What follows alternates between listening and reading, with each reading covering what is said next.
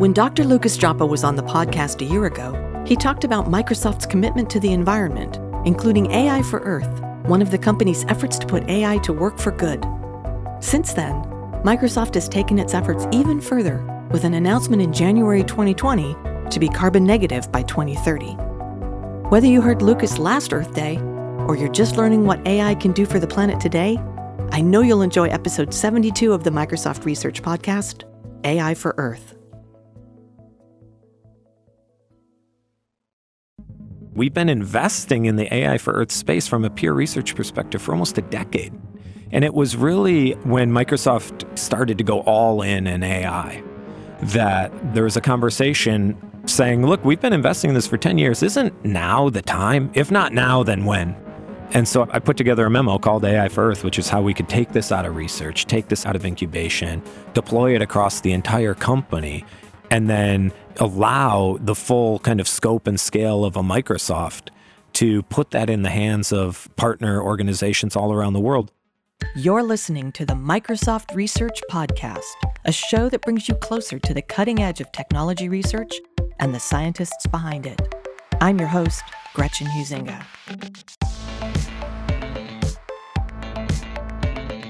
We hear a lot these days about AI for good and the efforts of many companies to harness the power of artificial intelligence to solve some of our biggest environmental challenges. It's rare, however, that you find a company willing to bring its environmental bona fides all the way to the C-suite. We'll meet Dr. Lucas Joppa, a former environmental and computer science researcher at MSR who was tapped in 2017 to become the company's first chief environmental scientist. Dr. Joppa is now the chief environmental officer at Microsoft, another first, and is responsible for managing the company's overall environmental sustainability efforts, from operations to policy to technology. Today, Dr. Joppa shares how his love for nature and the joy of discovery actually helped shape his career path, and tells us all about AI for Earth, a multi-year, multi-million-dollar initiative to deploy the full scale of Microsoft's products, policies, and partnerships across 4 key areas of agriculture, water, biodiversity, and climate, and transform the way society monitors, models, and ultimately manages Earth's natural resources. That and much more on this episode of the Microsoft Research Podcast.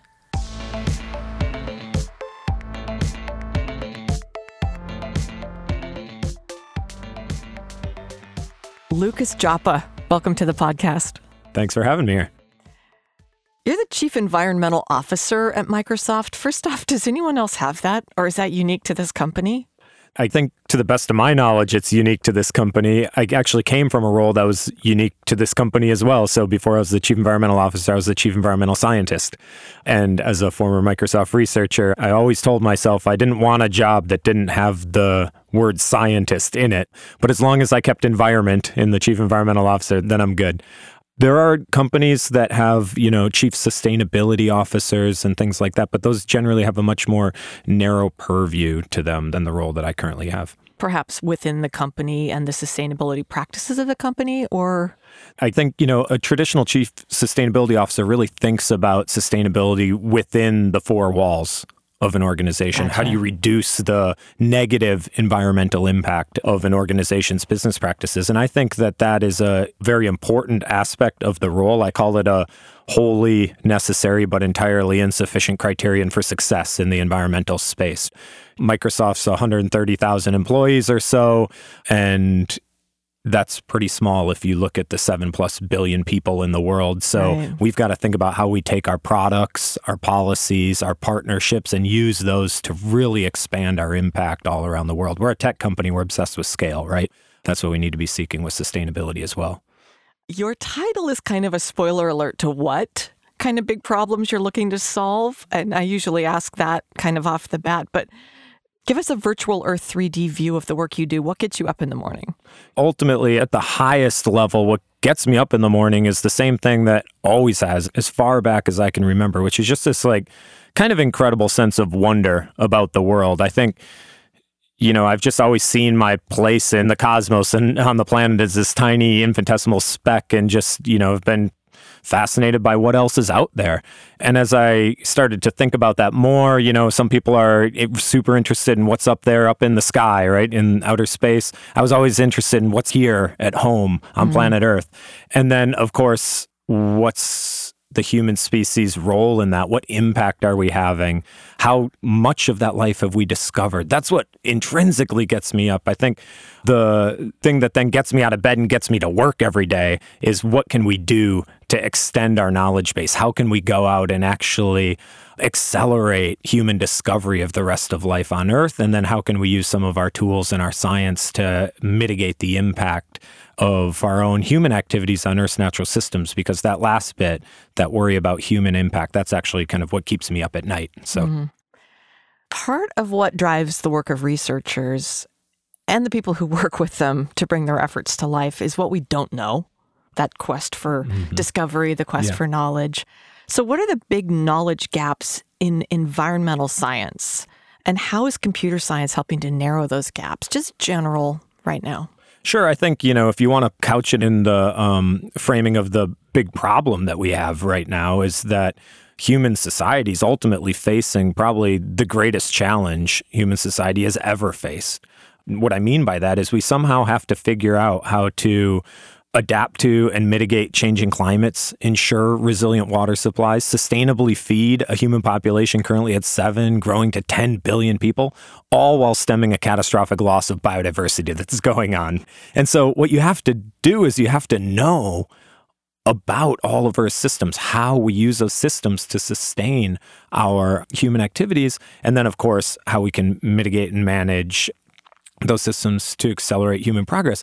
I think just one little example that I spent a lot of time on earlier in my research career is just looking at, for instance, the number of species on Earth. Actually, we've only scientifically discovered something like 2 million species. Scientists estimate it's probably something like 10, 15 million. We've only even discovered something like 20% at best of life on Earth. And of that, if you look at what we actually know, a lot of that discovery is just kind of a specimen in a drawer with, a Latin name written on it. If you look at how many of those species have we actually kind of studied and we understand their populations, how their populations are faring, done kind of a full conservation assessment for any particular species. We've done that for about 100,000 species of the potentially 10 million or more that are out there. And so, we live in this world where you can just ask your phone how to get to the nearest Starbucks, and it's got to run a least cost path algorithm to find out, is it shorter to go 20 steps to the right or 30 steps to the left to get to the nearest one? Yeah. That's kind of our day-to-day problems. But when you take a step back and you ask the human position within the rest of life on Earth, I mean, we talk about an information age and, information overload. Well, it comes to our understanding of environmental systems. It's a complete and total information drought.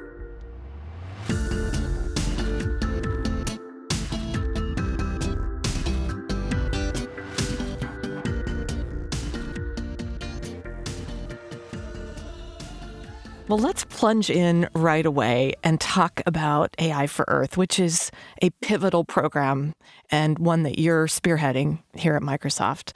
The program was launched in 2017, and at the time they said it's a 5-year, $50 million cross-company effort to deploy the full scale of Microsoft's AI technologies, capabilities, research in 4 key areas. So let's start macro, and then we'll get micro in a bit. First, give us an overview of AI for Earth, why it exists, and what its core areas of focus are. Fundamentally, AI for Earth exists to change the way that human society monitors, models, and ultimately manages Earth's natural systems. That's what we're trying to do. We're trying to take a technology focus on doing that. Now, when you think about the scope and the scale of the problem, how big Earth is, how few people there are for such a huge sphere, and how many species there are and how many complex relationships, you realize that we need to find scalable mechanisms to monitoring and modeling Earth's natural systems. And when you're embedded inside the tech sector, as I've been inside the research arm of a company like Microsoft, you realize just how rapid and incredible the progress we're making in collecting data, analyzing data, delivering insights to users. And so it just, for me, became clear that Microsoft should be focusing its attention in that space on environmental systems, and that we should really focus on agriculture, water, biodiversity, and climate change. Those four issues are inseparable from each other, by the way. I mean, obviously, you need water to grow crops, and you need species to pollinate crops, and you need predictable climates to be able to plant crops predictably. And so those all kind of bundle together under that higher rubric of AI for Earth and this 5-year, $50 million commitment to deploying Microsoft's 35 years now of research investments in the key areas of artificial intelligence. Talk a little bit more about this idea of 5 years, because it's not 5 years. Explain what you mean by that. Sure. I mean, anybody that works in the tech sector understands that 5 years is actually a geological age, right? 5 years is about as far into the future as we can possibly imagine. If you look at the research to product to deployment cycle that's going on right now, you quickly understand that a 5-year commitment in the tech sector means that you're committing to deploying technologies out into a particular space, in our case, environmental sustainability, technologies that haven't even been invented yet. I mean, in some cases, maybe technologies that haven't even been dreamed of yet. And so for me, 5 years just is really something so far off in the horizon that it's kind of a statement of saying, as long as we can imagine doing tech, we imagine doing tech for nature, right? The $50 million part is important, of course, but it's way more than that because of all the other resources that come across Microsoft. And what was really interesting is everyone talks about the $50 million 5-year commitment, but nobody talks about how we kind of launched it with a much smaller commitment. We launched it with a $2 million commitment about 5 months prior to the main announcement. And this is what I love about the tech sector in general, Microsoft in particular. We launched it with the $2 million investment just to kind of see what the demand was. The demand was overwhelming. Right. And we were able to scale to meet it as quickly as we saw it. I think that for me just kind of blew my mind about the power of a large organization. You can put something out in the market, you can see market response, market demand, and you can just immediately rise up and meet it. I'd been in Microsoft Research leading research programs at the intersection of environmental and computer science. That's another thing. We've been investing in this space, in the AI for Earth space, from a peer research perspective for almost a decade. And it was really when Microsoft, from a corporate level, really started to go all in AI, that there was a conversation about, just like every technology that we incubate inside Microsoft Research, there's a question about the human tech transfer, right, for me, of saying, look, we've been investing in this for 10 years. Isn't now the time? If not now, then when? And so I put together a memo called AI for Earth, which is how we could take this out of research, take this out of incubation, deploy it across the entire company, and then allow the full kind of scope and scale of a Microsoft to put that in the hands of partner organizations all around the world. We went from nothing to something like 250 grantees working in all 7 continents, 60 plus countries around the world, 38 or so states in the United States. For me, it's kind of the program equivalent of seeing some feature that you developed, deployed in software that's used by 1 billion people, right? Just to see that incredible growth. And that's because of the 35 years of investment that we've been putting in this space. Well, we talked about 4 areas of focus. And I'd like to switch over and talk about the 3, what you call pillars of support for the program. Yeah. Tell us about the pillars of this program. How did you decide on them? Why are they important? So AI for Earth, from its very beginnings, had 3 pillars, and those pillars are super purposeful. And they were put in place as the result of years of work in this area, of recognition of what the difficulties are. And the pillars are simply access, education, and co-innovation.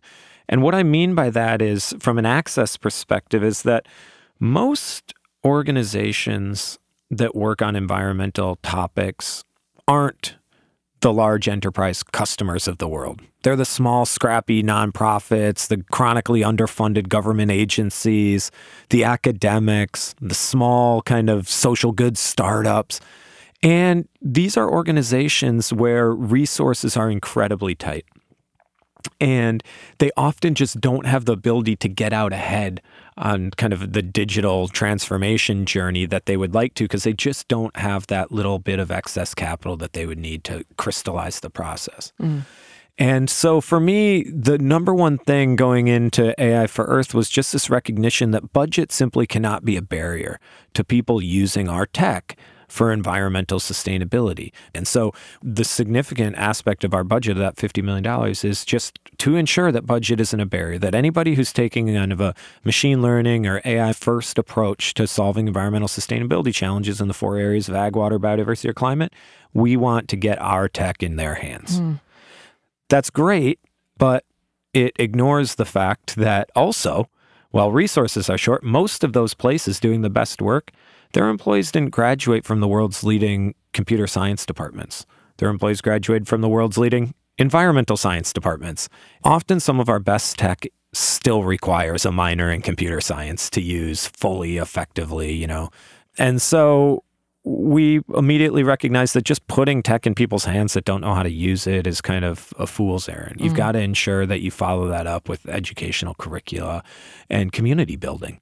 And so we started putting together things like AI for Earth education summits, bringing grantees from all over the world together, both in person and digitally. We've got some fantastic top technical talent on the team that also leads that education effort. And so engineering isn't absent from education. Yeah. And then the last bit is just simply a recognition of reality, which is that the tech sector has a lot of the tech talent.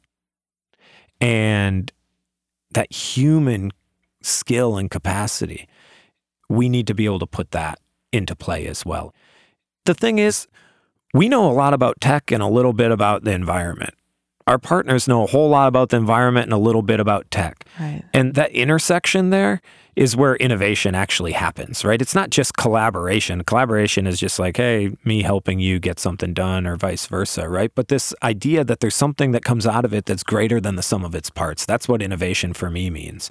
And so we looked across, and those were the 3 pillars. Obviously, there's always more to do, but AI for Earth writ large has several specific projects within that really flesh out how this impacts the real world. Tell us about these. It's a lot to cover, but maybe a brief overview of each would just give our listeners sort of the basis for where you're heading with this. Silvia Terra is a big one. Yeah, Silvia Terra is a fantastic organization. Silvia Terra is actually the name of the company, not just the project. And what they're really looking to do is to provide a species-level tree count product across the entire United States. And this is super important because when you think about climate change mitigation or land conservation, you have to know what is where, how much is there, and how fast is it changing. And we fundamentally don't know that information about Earth's natural resources or the natural resources of the United States. Silvia Terra is using high-resolution satellite and aerial imagery and convolutional deep neural networks to be able to build up that data product from looking down, train up models that are able to assess not just is there a tree there or not, but what species of tree that is, how big that tree is, what its carbon potential, et cetera, et cetera. That really is allowing people to have kind of an unprecedented view into the state of their local forests. And Silvia Terra's work on single tree species counting and identification is just kind of a subset of a larger problem that some of my research colleagues and I here in MSR have been tackling over the past couple of years, which is trying to build a land cover product. So not just where are the trees, but where are the forests, the fields, the built-in urban environments, the creeks and the streams and the lakes, all of that, so that you can look down and not just say, oh, that pixel is red or green or blue or looks like a tree, but we can bring all that together for the United States at a 1 meter resolution. That's something like 10 trillion pixels that you need to count up. And it's a really hard computer science problem as well. And so building up things like a forest map of species, a national land cover map, all of these sorts of things start to get you towards that kind of queryable Earth that I think we're all interested in. If you look at, the way we want to answer a lot of questions, it's kind of from looking down at the world and satellite imagery and the size of these data sets. We're talking about just petabytes and petabytes and petabytes of data flowing down. And so you've got to store those data. You've got to be able to get them into memory really quick. You've got to be able to train up algorithms really efficiently. And then you've got to be able to do evaluation or deploy those algorithms over even larger amounts of data. It's a super non-trivial task. Getting those data labeled, is just a problem in of itself. And so, when people ask why environment, even if you didn't care about an environment, from a computer science perspective, these are some of the hardest problems out there. Talk a little bit, give a nod to FarmBeats and Project Premonition, because those are two really cool things that are going on. I've watched those projects, FarmBeats and Project Premonition, grow from ideas to what they are right now. FarmBeats, an incredible sensor and data fusion project that's really looking to revolutionize the way that farmers collect data about their field and make harvesting and growing decisions based on extremely new advances in artificial intelligence, bringing that all together. It's kind of crazy to see the result of some of these projects, because ultimately it kind of distills down to some graphs on a browser dashboard. Right. And what that hides is just the incredible amount of engineering of actual physical electronic sensors in the field communicating over really novel communication pathways like TV white space, which Right. Ranveer is such an incredible kind of advocate and proponent for. Bringing that into centralized on-prem compute centers, figuring out what matters, what needs bigger compute, doing all of that kind of local intelligence processing, sending up information and data sets to our larger compute clusters in the cloud, and ultimately just allowing somebody to come click and see what's going on out in their field just from, balloons floating in the air, drones flying around, and sensors out there. It's kind of incredible. And Ethan, another fantastic researcher in Microsoft Research, he's really interested in how we monitor the biosphere, as he would say. And his kind of path into it is through understanding that we have a scale problem. He originally started out wanting to understand diseases and how we can prevent epidemics, with this perspective that epidemics are so catastrophic because we don't see them coming. Right. And they often come from our unbuilt natural environments. And they're housed by the rest of life on Earth. And so if you want to go out and sample that, well, you need to take a technology approach, but still tech isn't going to allow you to sample every animal on the planet everywhere. But he had the same simple idea that many have had before him, which is that evolution has already provided these data samplers in the form of biting insects, mosquitoes, and their kind of devilish ilk, right? And so the question is, well, how do you insert yourself in that data sampling process? If you're a metagenomicist, you see mosquitoes in the blood samples they collect as simply roaming data collectors. So now you need to figure out how to collect those data. And the engineering that Ethan and his team have put together in building these entirely new next generation mosquito traps that are running machine learning algorithms on board that can do species level recognition from wing beat frequency patterns, decide which species they want to collect, and then pipe those into a full metagenomics compute engine that, again, spits out some graphs and information about what diseases and other species might be out in that environment. The scope and the scale, it's somebody who speaks about these a lot, one of the things that I really struggle to get across, it seems just this horrible disservice to this entire legacy of research and innovation that goes into providing something so simple and so powerful that people just don't see everything that goes behind it, right? And I think that's kind of one of the cool things about the digital transformation that the world's undergoing is all of the incredibly useful applications that we have in our lives that make our lives lighter, but are powered by things that most people will never be capable of truly kind of grokking, the scope and the scale of work that goes into this stuff. I love that you said the word grok. It's one of my favorite words. Such a sci-fi word. That's right. I think we get why the Earth part of this program is important, but let's talk a bit more about the AI part. What does AI do for the Earth that we can't? I think we framed this in a previous conversation as an efficiency story, but agreed that that doesn't quite do it justice. Yeah, I think the way I look at it is like, ultimately, we've got this massive scale problem. on the size of the Earth, the amount of living organisms on Earth, the complexity of the relationships. So there's this massive scale problem. How do we scale? And then we have a resource problem, which is that the organizations that focus on this, for better or worse, aren't necessarily the most well-resourced organizations in the world. And so where has tech always had a transformative impact? It's in the efficiency story. And what is efficiency? Well, efficiency allows you to either do the same for less or do more for the same. And maybe in the enterprise space, when you're worrying about margins and quarterly profits, you're really interested in doing, at the very least, the same for less and maybe even more for less. But when you're interested in understanding the rest of life on Earth, when you're interested in collecting data about natural systems and building models about them, and you're wildly resource constrained, the question you're asking yourself every day is, how do I do orders of magnitude more for the same? And technology allows you to do that. One nice story from a partner organization between the AI for Earth program, Microsoft Research, and a small nonprofit called the Chesapeake Bay Conservancy. This is that land cover mapping project.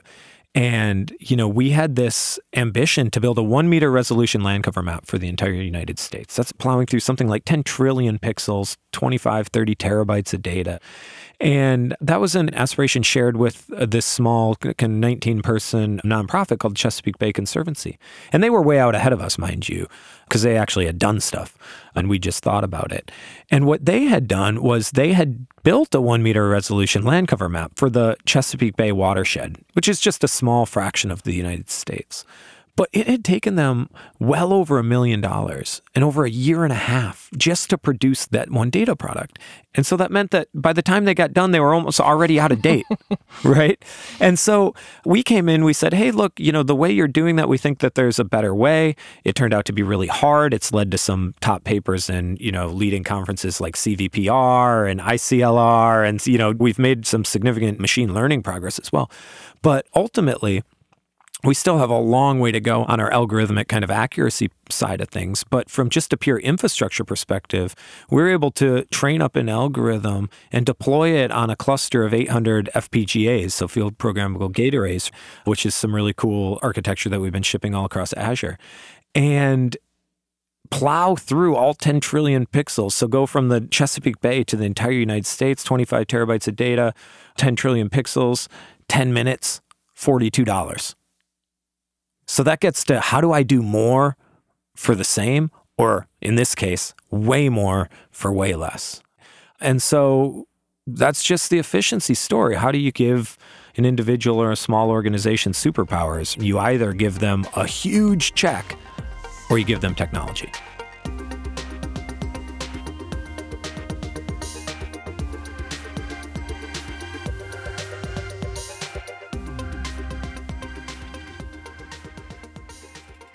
Several researchers on the pod have talked about this idea of humans in the loop. And it kind of speaks to the fact that technology isn't taking us over. It still needs us if we personify it. But you've turned that on its head a little bit. Talk to me about your take on who's in the loop and how and why. Yeah, I think what's kind of funny is, researchers are always so far out ahead that they started talking about humans in the loop probably 2 decades before it was relevant. They were talking about humans in the loop when we were still trying to figure out how to put algorithms in the loop, right? Where we were doing most of it, but algorithms were just kind of helping. I think where a lot of the worry is coming from an AI and ethics perspective or anything else is around what the future might hold when we need to purposefully build humans into the loop so that we have these spot checks and balances and things like that. So I still think we completely live in a world where it's algorithms in the loop of human activity, algorithms in the loop of human life. That's the world I want to live in. I don't want to live in a world where it's humans in the loop as if I'm some sort of secondary citizen to... Addendum. Addendum to this digital substrate that I'm just, allowed to exist in. It's kind of a corollary to something else that just frustrates me all the time, which is that so many of the things that we don't know about are things that we ourselves have built. So ask me where all the world's dams are. I don't know. Ask me where all of the world's roads are. We built these things. and we don't even know where they are with the state of them. And so when you get back to this whole human in the loop concept, I fundamentally have a problem with imagining a future where I'm an addendum to something that we built. And just to prove how far off I think we are from that is that the things we built, as I said, like are kind of addendums in our lives still. And I think we'd be much better focused in figuring out how to put algorithms in the loop to help us understand what we've built, the impact that it's having on environmental and social systems, and to build our societies around that. And that's going to be really important as we start to ask algorithms what we should do about managing Earth's natural systems. Where should we put renewable versus non-renewable energy? Where should we put high-density urban growth centers versus protected areas and national parks? Where should we do, any number of things? Well, we don't know enough about our own biology to tell an algorithm how we'd make that decision. Right. And we don't know enough about algorithms to understand fully why they'd make that decision. So I think there just needs to be this awareness of like, you know what? Once the output comes out, if it feels right to me, if it looks good to me, then I'm going to continue to interrogate it with human systems, and I'm going to take it one step at a time. But that's just my opinion. When I asked you what gets you up in the morning, you basically said it was the wonder of it all, the wonder of discovery. But we've hit the worry part of the podcast. This is where I ask the guests, what keeps you up at night? And aside from all the concerns about conservation and stewardship of our planet, you're developing and deploying some incredibly powerful technologies in which we're putting a lot of trust. What could possibly go wrong? Well, I mean, what keeps me up at night is both what could possibly go wrong and that we won't do it fast enough. My former manager and longtime mentor, Eric Horvitz, who leads Microsoft Research, he has a long history in the health space at the intersection of health and medicine and machine learning. And one of the things that he consistently says is people worry about the issues of algorithms in these loops, and that's completely valid and understandable. But what's the human cost of not doing it? I think that same thing is true in the environmental space, which is just the opportunities are so incredible to help better understand and manage Earth's natural systems that we have got to be throwing basically everything that we have at it. So my first worry is that we won't. My first worry is that all the other tech companies won't follow Microsoft's lead and build up an AI for Earth program, that all of the environmental scientists and organizations won't see tech as one of the significant breakthrough solutions in their space, and that we'll stagnate. We won't make the progress that we all know we need to make. So that's the first thing that keeps me up at night. There's that secondary worry, which is, what could go wrong? Well, I mean, if history shows you anything about human activities, it's that a whole lot could go wrong. I worry more about our lack of understanding of how nature works, and doing something that inadvertently has a bit of a Schrodinger's cat kind of effect, in the sense of like, are you observing what would have been observed in the absence of observation, right? I don't actually know if that's what Schrodinger said or not, but it sounded good. Something about a dead cat. Yeah, something about a not dead cat. Yeah, something about the two cats and a box. So that's really kind of one of the first design principles for everything that we do is, in the absence of full understanding, do you feel like you are really taking that like do no harm kind of approach? And that's one of the reasons that we're really interested in these kind of aspects of remote monitoring, whether that's like taking images from above or, passively listening to ecosystems with acoustic sensors, or monitoring environmental systems through the lens of an organism like a mosquito that many places are trying to eradicate anyway. And really thinking about, are we deploying technology in a way that isn't going to further disrupt the system? Because the reason we're putting technology in the system is to figure out how to fix it and stop the problems. And so those are my two worries.